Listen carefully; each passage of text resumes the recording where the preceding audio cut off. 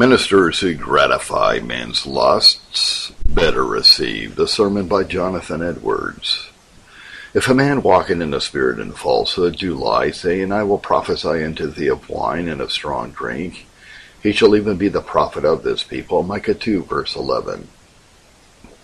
We have an account in the 6th verse of the people treated the true prophets. They rejected them and disliked their prophecies. Prophesy ye not, say they to them that prophesy. They disliked the prophecies of them that God sent to them, because they reproved them for their sins, and discountenanced their corruptions, and denounced God's judgment for their iniquity. They hated the prophecies because they were against their sins. If they had behaved themselves as they ought to do, the word of God would not have been against them. As 'tis said in the 7th verse, do not my words do good to him that walketh uprightly?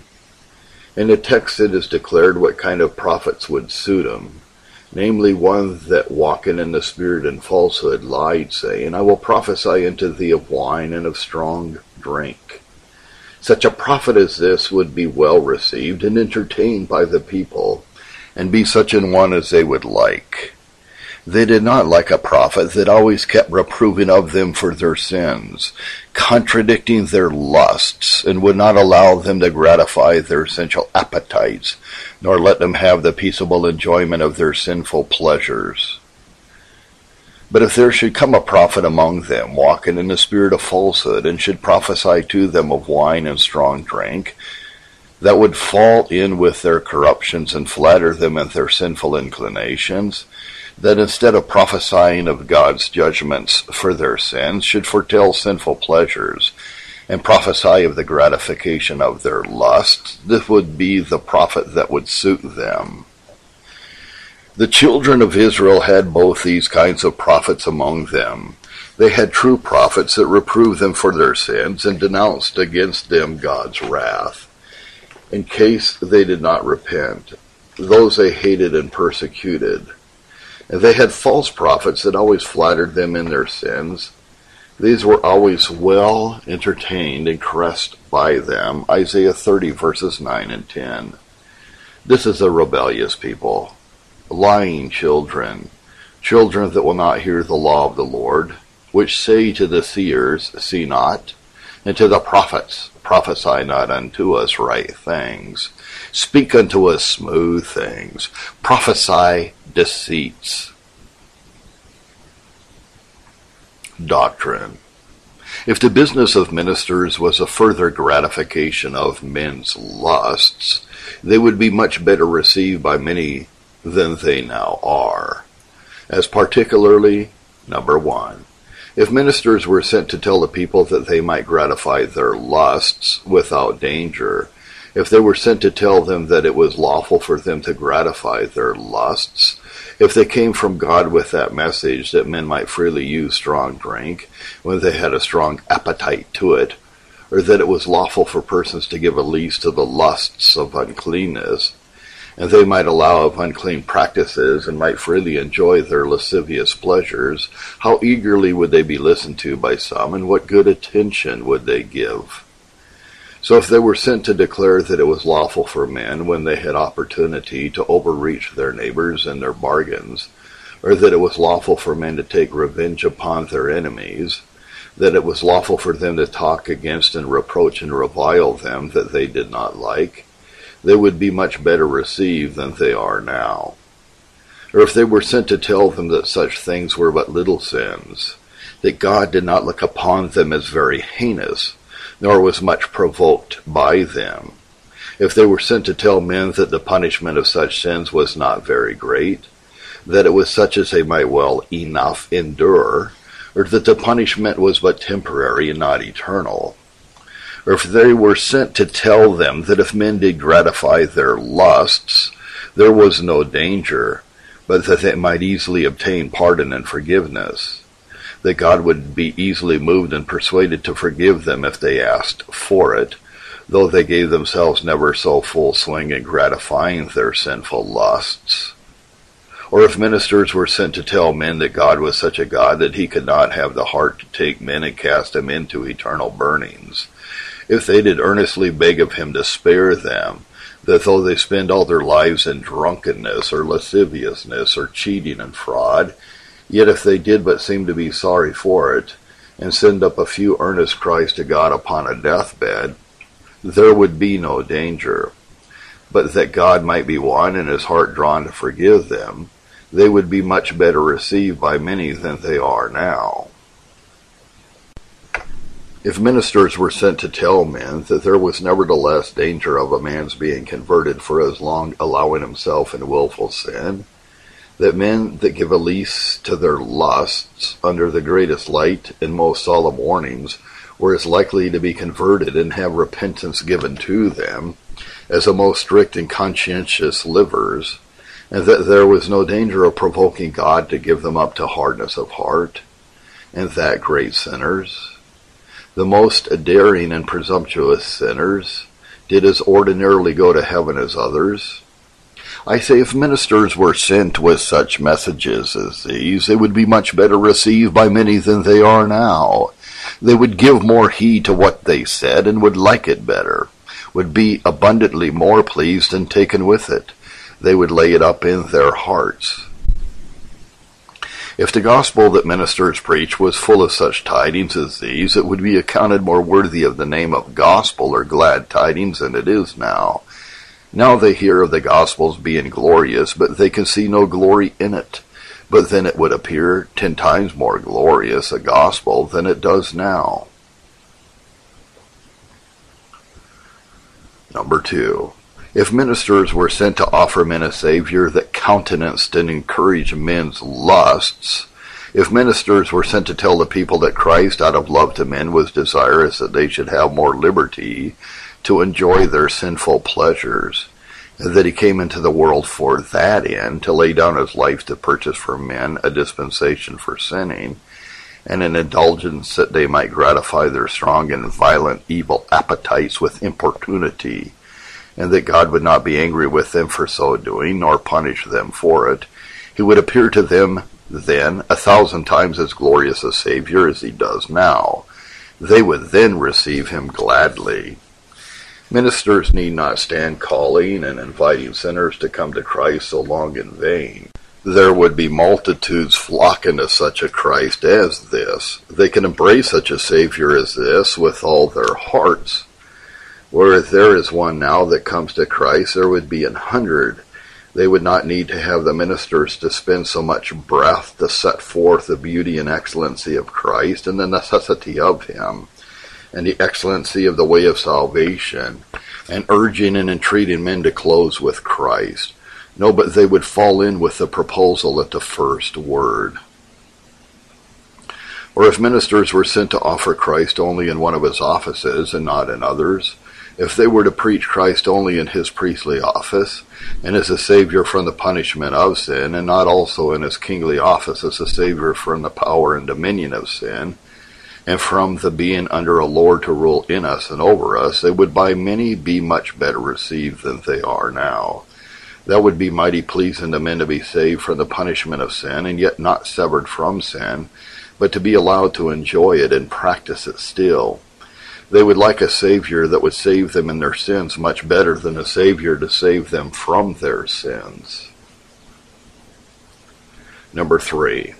If ministers were sent to direct men how they might fulfill their lusts, they would be much better received by men than they are now. For instance, if ministers were sent to direct people how they might gratify their covetousness, and to tell them of means by which they might grow rich and get abundance of the world, they would be a great deal better received and hearkened to than they are now. They would listen to such directions as those with much greater diligence than they do when a minister directs them how they may get heaven and may obtain everlasting riches. There are many that, while the minister is giving rules how men may obtain eternal life, they commonly have their thoughts in the meantime off from what is said in the ends of the earth, thinking of other things quite remote from the business, not regarding and many times not knowing what the minister preaches. But if the minister was sent to tell them how to get estates, they would hear and mind every word that was said. There are many that sleep now that would hold up their heads then, and would keep their eyes fixed on a minister's eyes, and their hearts intent on what he delivered.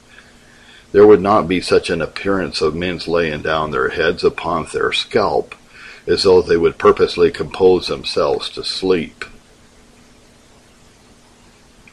If ministers were sent from God to tell men how they might probably get great estates, though the means were not at all more probable than the means that they now direct to for obtaining heaven, yet many would be a great deal more ready to put the directions in practice, though there was not an absolute certainty, but only as great a probability of success as there is of the diligent use of means of grace for obtaining heaven. Yet they would mind what the minister said a great deal more, and would be more careful to remember it, would not be half so apt to forget it, and would be abundantly more careful to practice their directions in their lives. They would not be half so apt to raise objections against them. They would not object that it was not certain that they should succeed if they did follow the directions. But if there was a probability of their growing rich by it, they would be willing to run the venture.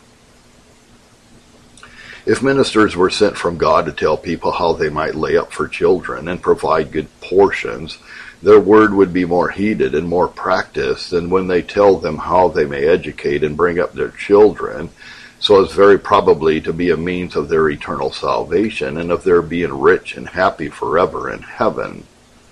So if ministers were sent to tell men how they might gratify their pride, how they might obtain honor and advancement among men, how they might get above such and such of their neighbors, that they now with an evil eye see to be above them, this would be more pleasing to them by far than to have ministers tell them how they may become the children of God, and may hereafter sit with Christ on thrones and be crowned with glory.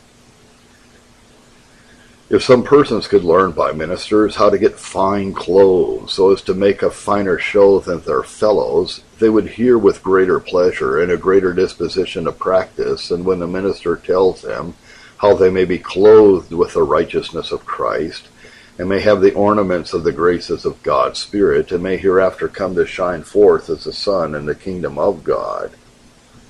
So if ministers were sent to direct persons how they might gratify their envy, how they might bring it to pass that this and the other person that is God above them might be pulled down and be brought into meaner and more depressed circumstances, and how they might be exalted above him, so that they might have opportunity of vaunting over them and give them the mortification of seeing them above them and getting their wills of them, or how they might come up with these and those that have offended them, that are of a contrary party and don't seek their interest, be not their friends, but hate and despise them, they would be much better received by many than they are now. Men would keep awake to hear such things. Their attention would be more engaged, and their practice a great deal more conformable than now it is. Men that often stay at home, as there are some such amongst us, would probably come more steadily to meeting to hear such things, whereby they might gratify their lust and advance in worldly interest. Number 4. Some would like ministers better if they would countenance their scandalous indulgences of their lusts, than to fulfill the rules of Christ with regard to them. They would like it much better to have their wickedness winked at and approved than to have the minister fulfill the rule in openly reproving and rebuking such practices, exercising discipline for the reforming and humbling them, and bearing testimony against such things. Number 5, if ministers were sent to offer men a carnal and sensual heaven, they would be much better received by many than they are. It is a dull story to men to tell them of pure spiritual pleasures, of holy delights, of seeing and enjoying God, of enjoying communion with Christ, of spending an eternity in serving and praising God and the Lamb. They don't understand these things. They have no taste or relish of them, They have no appetite to such a kind of happiness. It would please them a great deal better if ministers were sent to offer to them such a paradise as the Mohammedans expect, a heaven of carnal delight where they shall eat and drink and have all the sensual pleasures that they can wish for.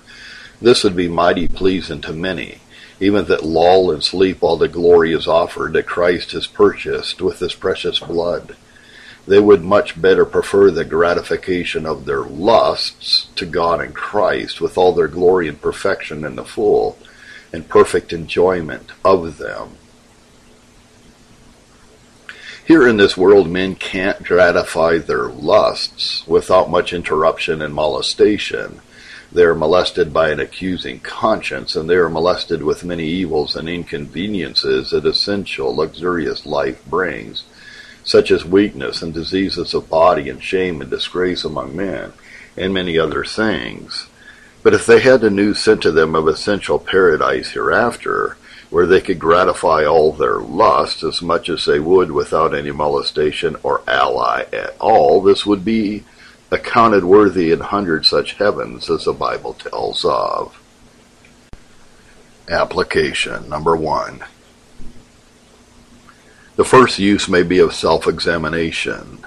Inquire whether it be not so with you as you have heard, whether you are not one that would be more pleased if ministers were sent to declare to men that it was lawful for them to gratify these and those sensual and vicious appetites, or that they might take the liberty without much endangering their souls by it. If the minister was sent to reveal to you that Christ had died, would not you be more pleased and give better attention and be more careful to remember and practice what you heard? If the minister was sent to direct you how to fulfill your lusts, would not essential heaven and paradise of carnal delights be more pleasing to you?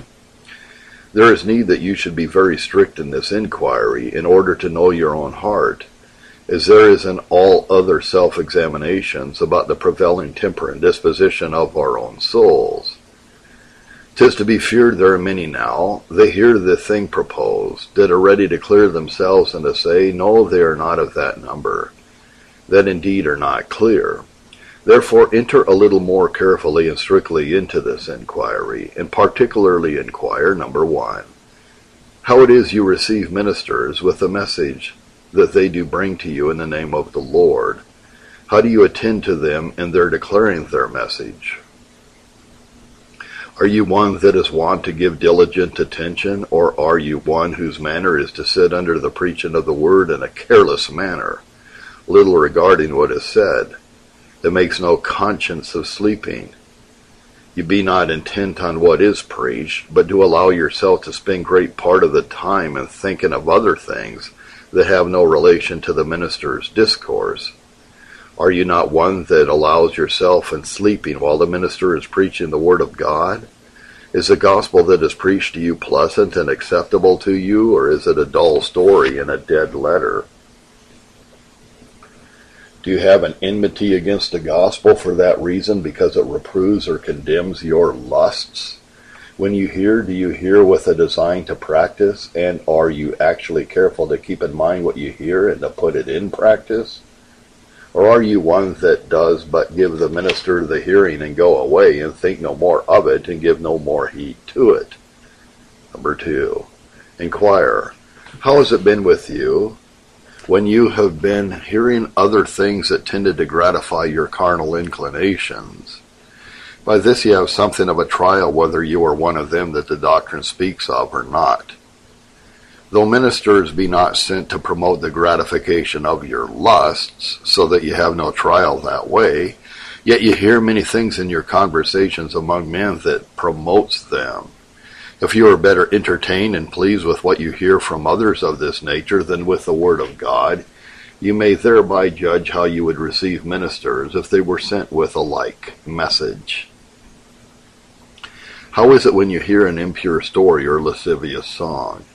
Don't you listen more to it, give better attention, and hear with more pleasure than when you are hearing the gospel of Jesus Christ preached? Is not your attention more engaged, and are you not better suited when you are hearing talk that tends to gratify your covetousness? When you hear any talking about the market, about land or cattle or bargains that have been made and such like things. Aren't you more in your element when you sit talking of such things than when you are hearing of God and Christ and heaven and the glorious benefits of the gospel? And how is it when you hear talk that tends to gratify your pride and your envy and ill will, when you sit and hear such and such persons reproached and run down and ridiculed? Aren't you more entertained, and don't the times pass away more pleasantly than when you hear the glorious things of the gospel preached? Some persons seem never to be better suited and entertained than with such conversation that is taken up in talking against others. Application number 2 is of reproof. If you are one of those spoken of in the text, that if ministers were sent to you to further gratify your lusts, you would much better receive them, then consider the following things. Number 1. What horrid contempt you cast on God and Christ in heaven, and that you should prefer the gratification of your vile lusts before them. That you would be more pleased and entertained and give better attention to hear that by which your lusts might be gratified, than that by which you may obtain an interest in Christ and his precious blood and glorious benefits, and may have God for your portion. That to have all the glories and perfections of God and a Redeemer set before you is not so pleasing and entertaining to you as to hear of the objects of a carnal appetite, that worldly pleasure or sensual pleasure or the gratification of your envy and revenge is better to you than heaven. Who can express how wickedly you act in this, despising the infinite majesty and glory and mercy of God in Christ, the Son of God, and his precious blood? How greatly have you reason to conclude God is provoked by you? Number 2. Consider how sottishly and unreasonably you act in this, preferring the gratification of your lusts to eternal happiness in heaven, that you are more willing to listen and hearken and put in practice what you hear, that you may get a little worldly gain or gratify a carnal appetite, than when you hear of being saved and brought to the enjoyment of God in Christ forever. Number 3, consider how justly it may be so ordered that you never should get any good by the word of God preached, that you should so despise, seeing you receive it no better, give no more heed to it, take more delight in it. How justly might it be so ordered that it should never do you any good or be any means of spiritual benefit to you, but that seeing you should see not, and hearing you should hear not, and that it should only be a means to harden you and enhance your guilt and your condemnation another day. How justly may God leave you to your lusts that you set so much by.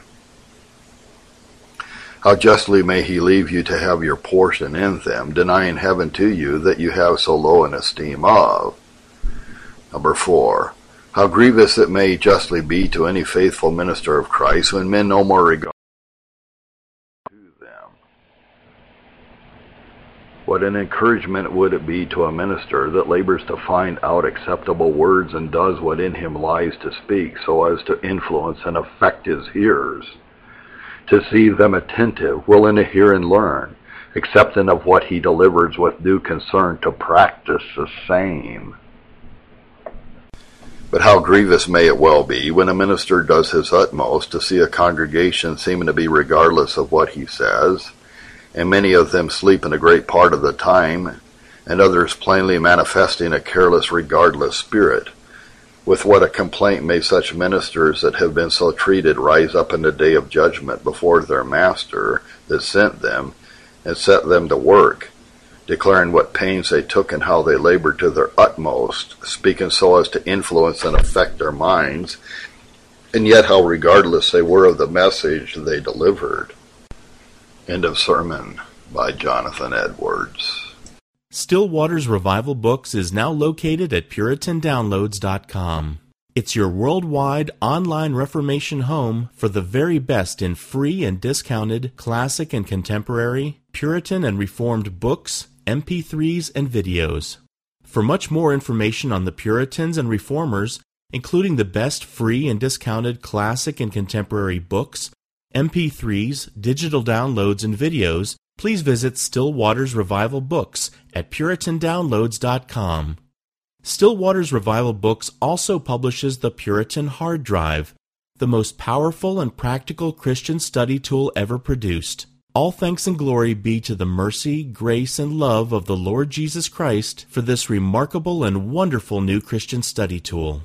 The Puritan Hard Drive contains over 12,500 of the best Reformation books, MP3s, and videos ever gathered onto one portable Christian study tool.